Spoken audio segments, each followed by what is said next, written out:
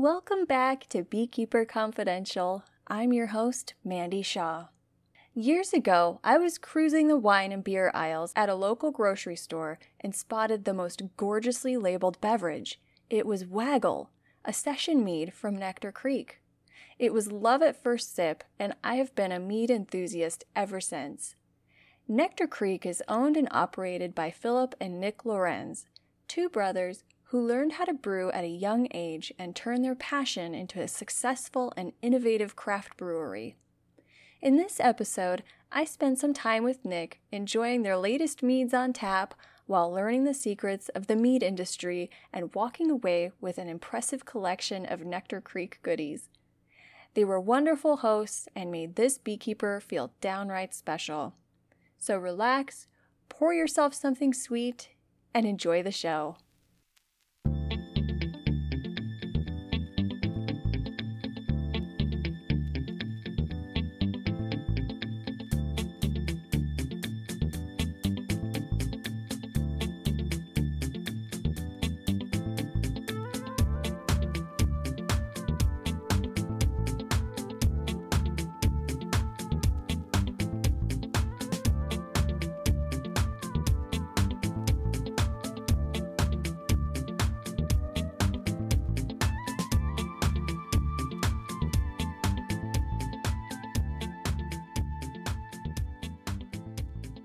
Mead, really simply, is alcohol made by fermenting honey.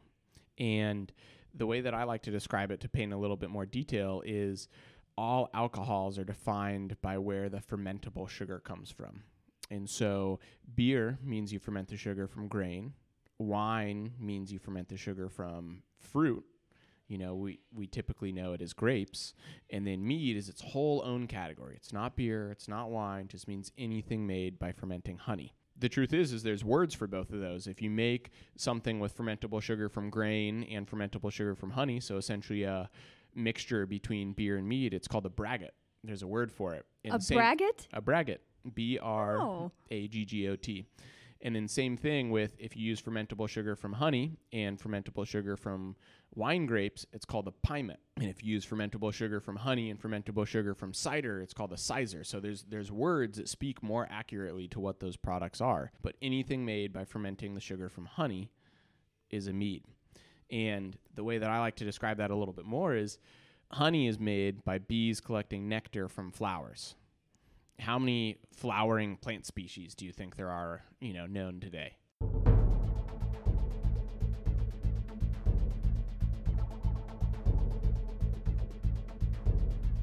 Oh, jeez. So it's something like 400,000 known flowering plant species right now, and not every single one of those has the ability to produce nectar that bees can make into honey, but when you think about just unique varieties of honey that are available, that's way more than there are kinds of grapes. That's way more than there are kinds of hops. That's way more than there are styles of beer. And so the potential for the mead category is really limitless because just unique varieties of honey doesn't even start to look at varying alcohol contents. There's meads that range from 3% alcohol to 20% alcohol. There's meads that are really sweet. There's meads that have absolutely zero sugar left in them. There's meads that are carbonated and are really comparable to a champagne.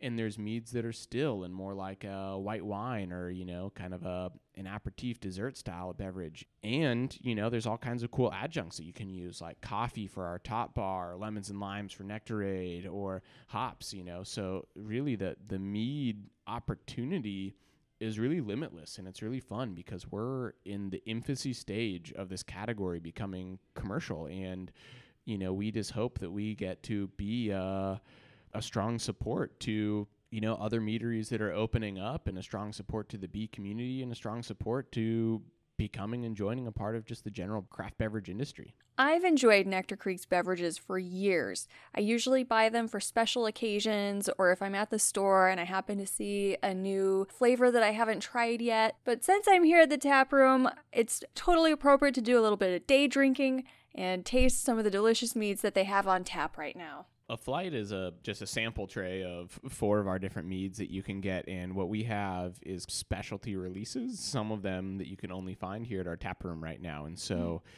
the first mead we have is a Cleary Sage mead. The second is Honeycone, which is a dry hopped mead. The third one is Nectarade, which is a lemon lime mead. And then the fourth one is Top Bar, which is our coffee mead, which we're actually canning for the very first time ever today. Later on, Nick told me that whenever they're canning a first run of any of their mead flavors, they always print a special message on the bottom of the can. And at the end of the interview, Nick gave me a can of Top Bar mead from the first run. And indeed, it has a special message on the bottom, and I'm going to be posting a picture of it on my Patreon page for my patrons. If you want to see what that message is, you can become a patron. Visit patreon.com/Mandy Shaw. Top Bar is a coffee mead. We work with a local coffee roaster. They do just all organic coffee, and we were able to work with them to come up with a special blend of coffee varieties. And so Wow. in a 1,000-gallon batch of mead, we add about 60 pounds of coffee beans, and about 40 of the pounds of coffee beans get added in the form of, we make a cold brew and then add cold brew.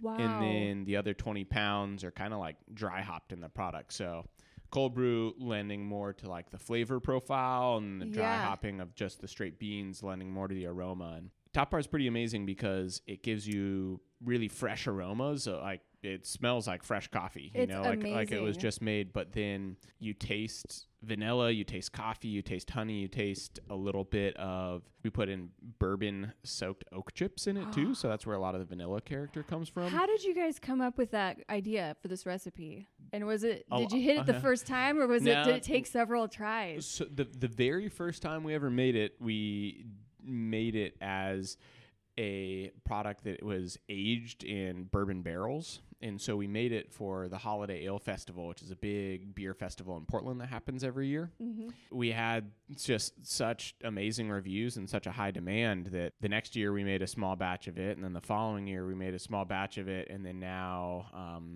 finally still just because of popular demand, we're actually releasing it in bottles and cans, and we'll have it out in distribution rather than kind of limited releases that you can't really find around too readily. How long does it take when you come up with a recipe and you make it? How long from the day you put all the ingredients together, how long does it take for it to be ready to serve? In terms of actual brewing process, it's about 20 to 25 days for us from the day that we make a batch to the day that it goes in cans or kegs or bottles. Well, that is so cute because if you think about it, it's like a brood cycle. So worker bees are 21 days from egg to emerging adult. Drones are 24 days from egg to emerging adult, while queens are day 16. Brood cycle of a bee and cycle of fermentation for a mead are pretty darn close. Did they plan it that way? I'm not sure. As far as recipe development, it really is dependent on the product. Some of the products we've been able to figure out and move along a lot quicker than others. But, some of them we do lots of different trials with, and then we'll make just, a really small batch, like one keg or just a couple kegs that we put it out in our tap room. Mm-hmm. And then we'll make a little bit of a larger release where we just do kegs that go out into specialty bars and just specialty places. And then to get it to a point where we can scale it and have enough volume to do cans and bottles and everything like that, sometimes that's a 2-3 year process by the time we get just to the right balance of how much coffee, what coffee we're adding, what roast, how it's being added, all of that sort of stuff. We're kind of always tinkering with to get just the freshest and best aromas and best flavors of it. Wow. And so what's the honeycone? That's hops? That is correct. Yeah. Oh, yeah. Honeycone is a mead that we use hops in. We dry hop it. And so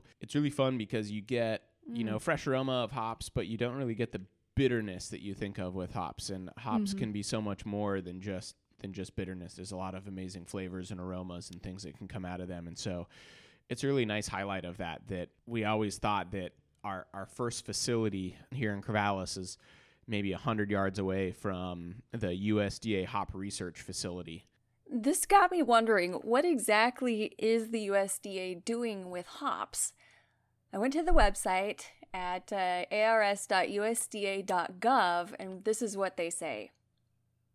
Welcome to the USDA ARS Hop Breeding and Genetics Program website. This program is located in Corvallis, Oregon, on the campus of Oregon State University. Our program goals are to develop advanced hop germplasm and cultivars that incorporate superior pest and disease resistance, increase yield, and enhanced brewing characteristics. We are also heavily involved with basic genetic research using both traditional and molecular genetic techniques. Wow, that's pretty interesting. And it also comes with links to their hop chemical summaries database, their cultivar index, and they also put a list of pedigree hop cultivars, including the ancestry of cultivars developed by their program. So if you're interested in hops and hop chemistries, you should definitely take a look because there is a ton of information here.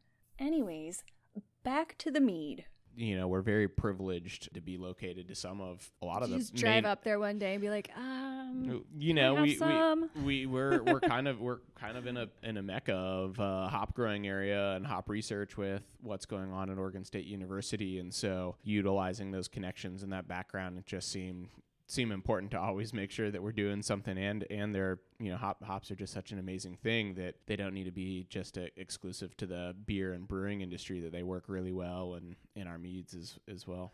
Are you guys the first to do that?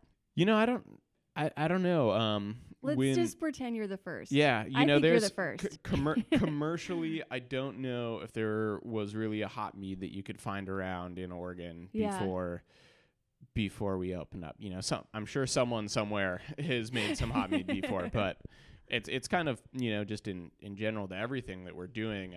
On one hand, mead commercially is a very new thing. You know, not a lot of people have done it or are doing it, and if you find mead out there in a grocery store in Oregon, more often than not, the chances are is it's ours.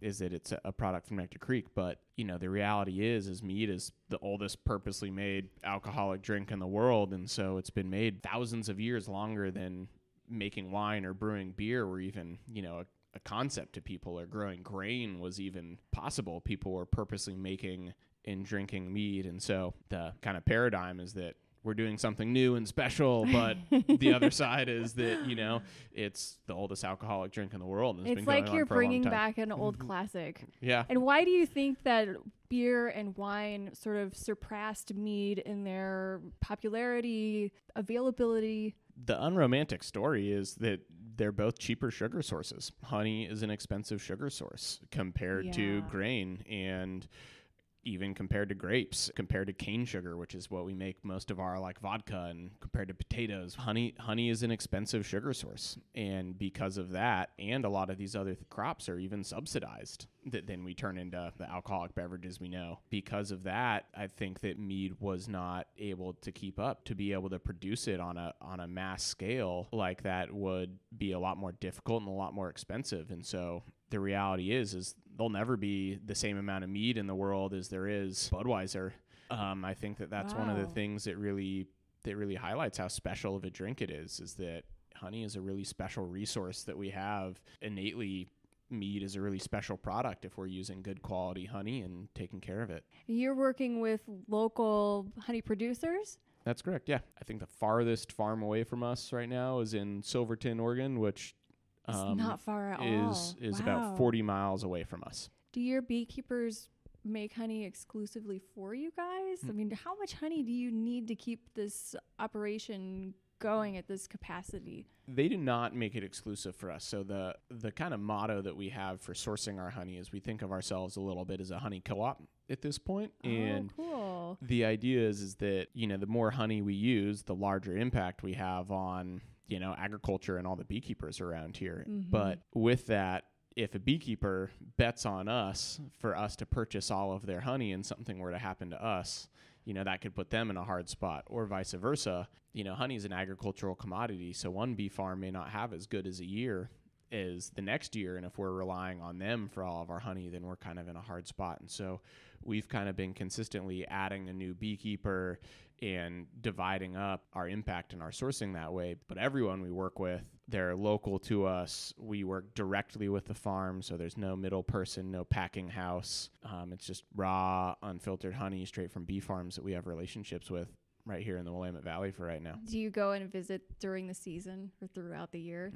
Or do you have time? I personally have not gone and visited a lot, but a good example would be we get a lot of, and the majority of our honey from Queen Bee Honey Company, and they're right here in Corvallis, right next to where our facility is. And my brother worked for that bee farm for about 7 years, and he's still good friends with them. Do you have any here? There's some just across the road from us. And actually just yesterday, a crew of folks came to come and work on them, put them to sleep, so to say, for the rest of the winter. So that they're, ready to go in the spring. But you're not a beekeeper? I am not a beekeeper myself, no. There's a story I love to tell, and the very first time I went and kept bees with my brother, when my brother had been working for a couple years, and I went out with him to move hives, and you move the beehives at night because they're not flying as much. I got a veil that had a hole in it.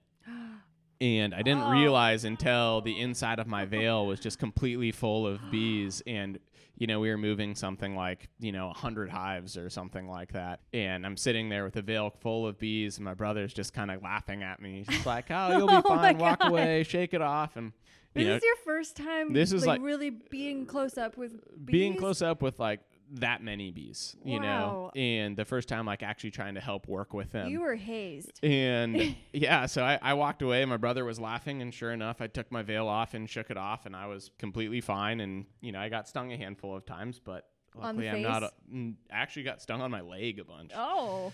But, I'm not allergic. And after that, I didn't really have any thoughts about wearing a veil. Or, it was kind of like the crash course where, my brother would go out all the time not wearing a veil, or opens up hives without wearing gloves and just doesn't think twice about it. It's like, how do you ever get comfortable with that? And now it's like, oh, I get it. Yeah. Oh, my God. And then he's like, hey, let's start a meat business. Yeah. I mean, we had been talking since we were both in high school about starting a value-added agriculture business, and our interests were agriculture and our interests were brewing, and we kind of said, how do we marry the two passions? And Phil, being a beekeeper, finally was just like, oh, duh, that's the natural marriage. We have all this honey, and so we played for a bunch of years on just making mead. Are you self-taught? I'm not really self-taught. Most of what I learned started with learning from my brother. Phil, he's 4 years older than me, and we started brewing in high school, right? So I was... What were you guys brewing in high school? We were making beer. My brother got caught drinking beer as a 16-year-old high school kid, lots of 16-year-olds do, by our mom, and her response was, well, you're going to be exposed to alcohol the rest of your life. You got to know how to control it and where it comes from, so you can have a healthy relationship with it. And he went to the local brewing supply store and bought himself a homebrew kit and started making beer with one of his friends, and they started teaching me. And so Phil's, 16, and I'm 12 years old, and I don't really know that I was conscious that it was beer at the time, more that I was just having to clean up after him and do that sort of stuff. But, from there, we kind of continued to get more serious about it, and brewing became a serious conversation, and it's kind of funny because when we started Nectar Creek, I was only 22 years old, and my brother is 26. And that was in 2012? Yeah, that was in 2012. Wow. So your business is still in its first decade. Oh yeah. That's amazing. We're young. I'm not even 30 years old, and my brother's just 4 years older than me. And you guys are so lucky that at such a young age you found your place in the world. Yeah, I think we are really lucky.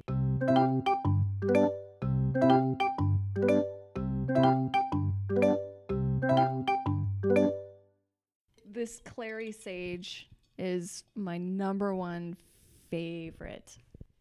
That's the best on the flight, the That's- Cleary that- Sage. Yeah, I really like this and the honeycomb, but the Clary Sage is the one I remember tasting years ago. Awesome.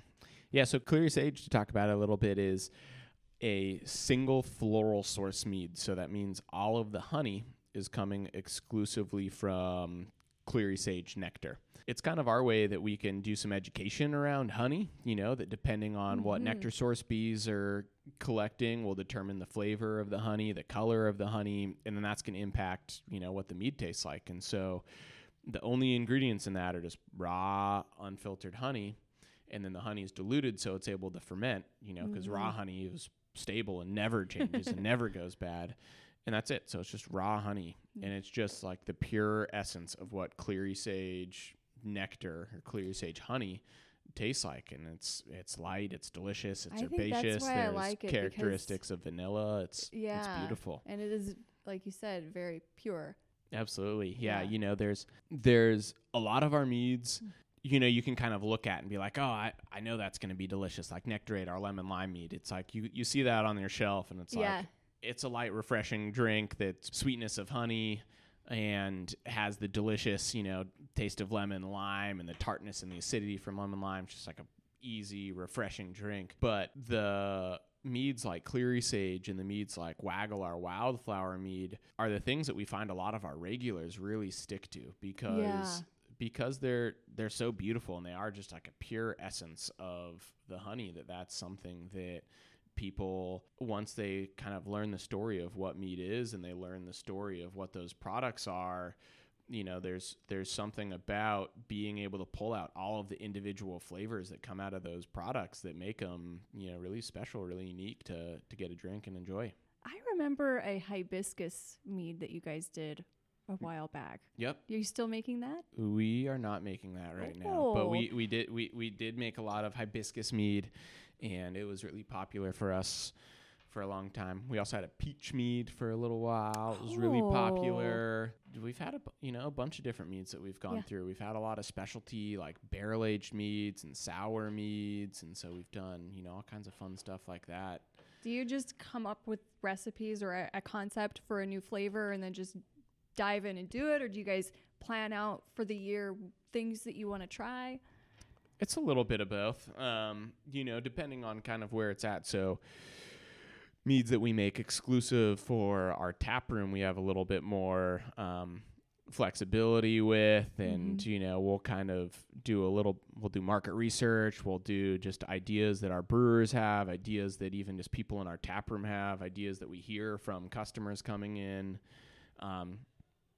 To make the bigger batches, we kind of have to make sure that it's a little bit more commercially viable, that that also just commercially producing it is possible. So, if it's made with some cool, unique ingredient, can you get enough of it to even make a large enough batch, or kind of the type of things we have to ask. But so, for our production schedule next year, our specialty products that we're going to make, and draft are already thought out and already on the plan, and do you where keep we're going to get the ingredients from under lock and key until you're ready to release?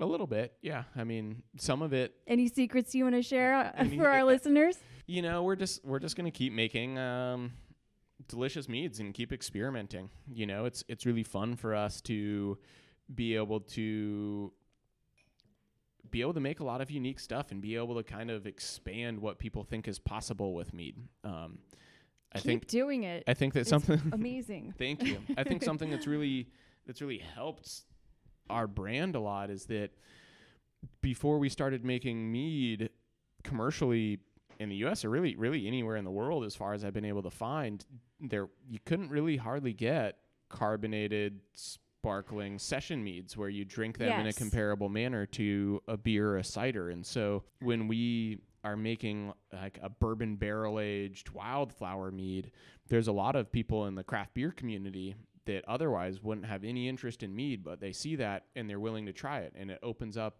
mead to a whole new demographic. Or same thing with sours. One of our most popular meads that we've made is a framboise style mead, and so it was a raw wildflower mead, and then the addition of a bunch of raspberries, and then it was fermented with lactobacillus, and so it gets all this lactic acid, which makes it taste tart and sour. It's a popular sour beer style, and that same thing. There's a ton of people that maybe weren't cider drinkers or wine drinkers or mead drinkers, but they'd look at that and say like, wow, that sounds delicious, I'll try that. And so it's fun for us to kind of push the limits of what's been done with mead and what's possible, but it's also fun to see just new people have their eyes light up when they taste it. It's like, you're like the Willy Wonka of the mead mead industry. We are the music makers, and we are the dreamers of dreams. Let's walk around. Okay, that sounds great.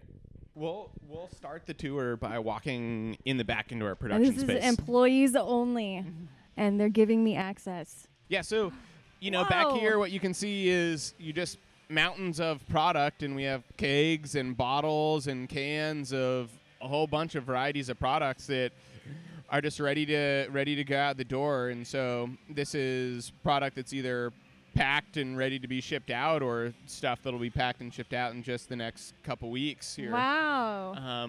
And then what you can see too is we've got a canning line set up, and I've never seen a canning line before. How does this work? On the backside closest to us, what you can see is a depalletizer, and so those are all just empty cans that are then going down a chute, and they spiral down the chute, and so in that they get cleaned and they get sanitized. So can we get a little tiny bit closer? Let's go have a look. Okay.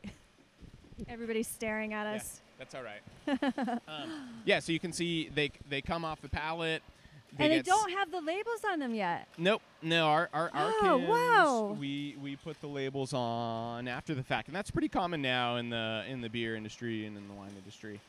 But yeah, so then you can see that the cans are getting filled, and then afterwards they get a lid's put on them, and the lid's sealed, and then the label, and then they're packaged from there. When you say it like that, it sounds pretty simple. It looks totally complicated. Here, we should have a look at our honey melter while we're back here. A honey melter, okay. I always kind of joke and say that it's like a giant honey sauna. Oh, this is it. Okay. Yeah, so we go through a lot of honey, all right? And so we get honey in the form of 55-gallon drums.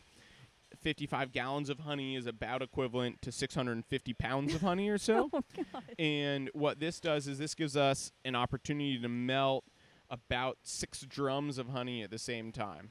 Wow. And melt, do you mean just...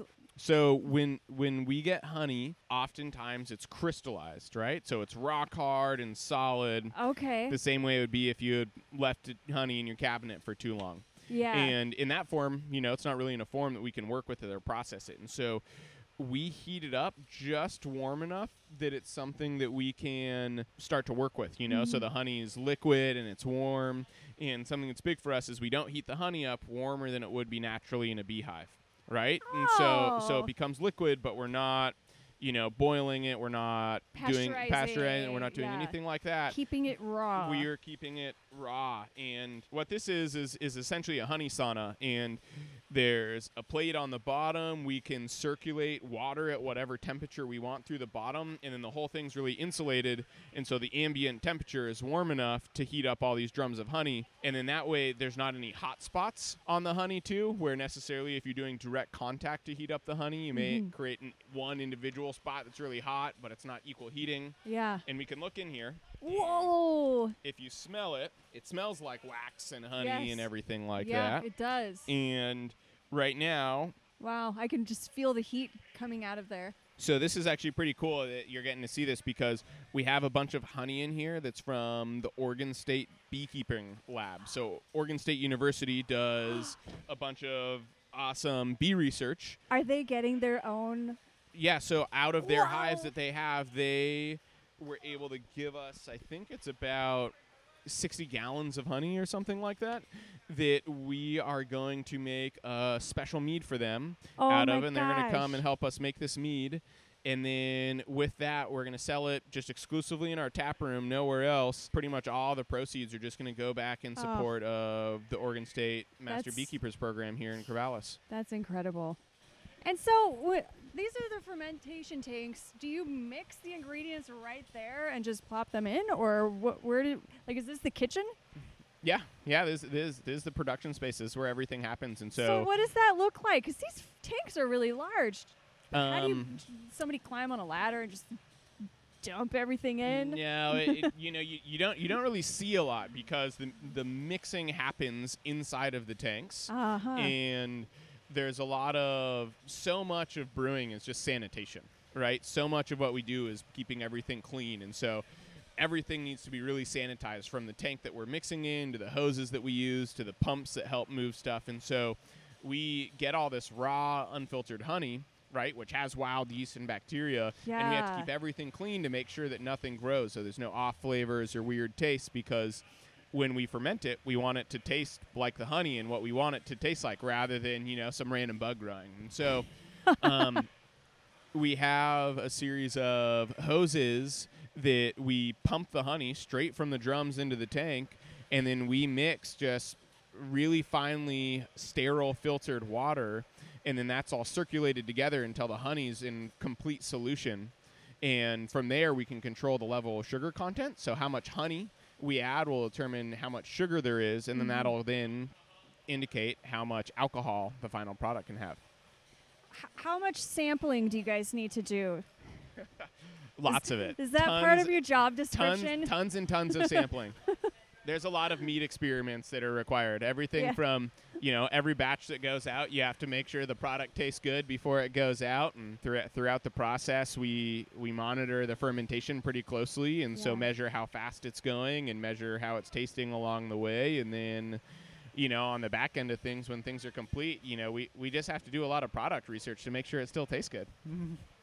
I would exceed at that part of the job. But yeah, here's the top bar label. Why 4-packs? Why 4-packs? Yeah. That's a great question. It was a really great way for us to start getting our product in cans and into the market. Okay. There's a lot of difficulties and a lot of equipment that's needed to just kind of have scaled efficiencies to be able to get yourself in certain package sizes. And I think that's something that not a lot of consumers realize, is just the difficulty on the back end to offer a variety of packages. Like, why do they only sell it in just this one size bottle? And it's like, every bottle that you have to have pretty much a special piece of equipment that fills just that size bottle, or you have to have a special piece of equipment that's able to do multiple size bottles. And same thing with cans and getting cans out the door, and same thing with kegs and all of that different equipment. And so I think the 4-pack also speaks to how precious the ingredients are. Yeah. I know that I personally found for myself sometimes on like a weekend night or going to a dinner party that a 4-pack is just kind of a single serving, though. Yeah. We have some barrels back here, too, that you can look at. And so Are those in use right now? They're full of a 8% wildflower mead.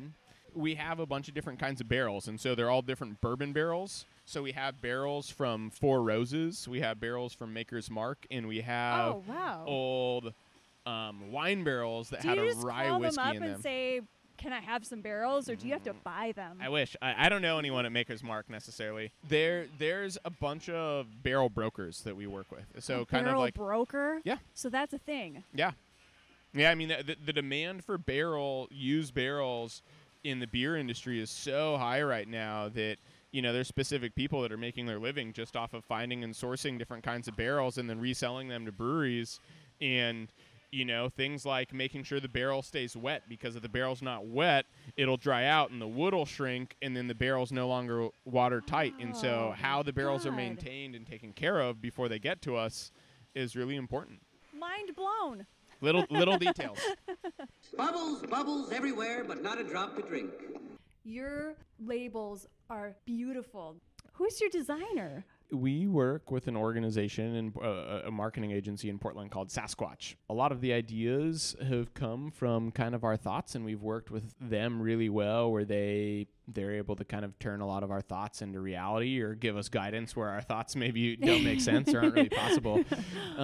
We really wanted the focus to be on education. We make a craft product, and we really wanted our product to speak to that. And so, having legitimate artwork on the label that isn't just block letters and text was something that was important to us. And so on all of our labels, you'll find hand-drawn or hand-painted images of bees and flowers that are pretty much telling people what the ingredients of the product are. Not everybody knows what it is, so that education piece is important. And we don't get to talk with every person that picks up a bottle. And so if we can have a beautiful label that highlights the craft that we're doing, and then also, speaks to what the ingredients are, the other piece is that our product is placed next to beer and cider on the shelves. And, we knew that for this to be viable, that we were going to be up against the 7,000 breweries that are open in the country right now, in the, I don't even know how many cider, probably 500 to 1,000 cider companies that are open in the country right now too. We needed a product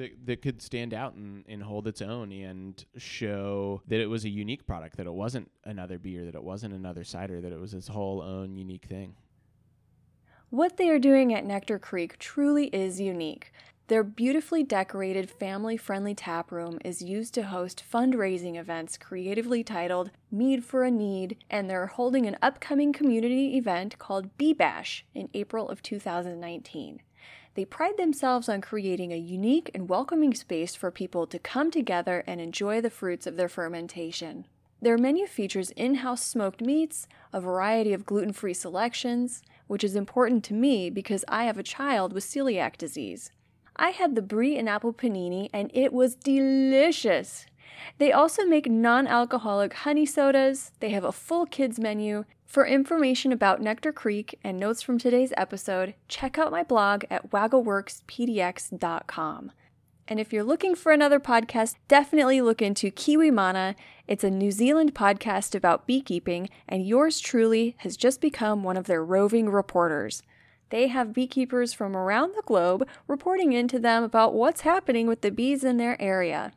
Until next time, may the buzz be with you.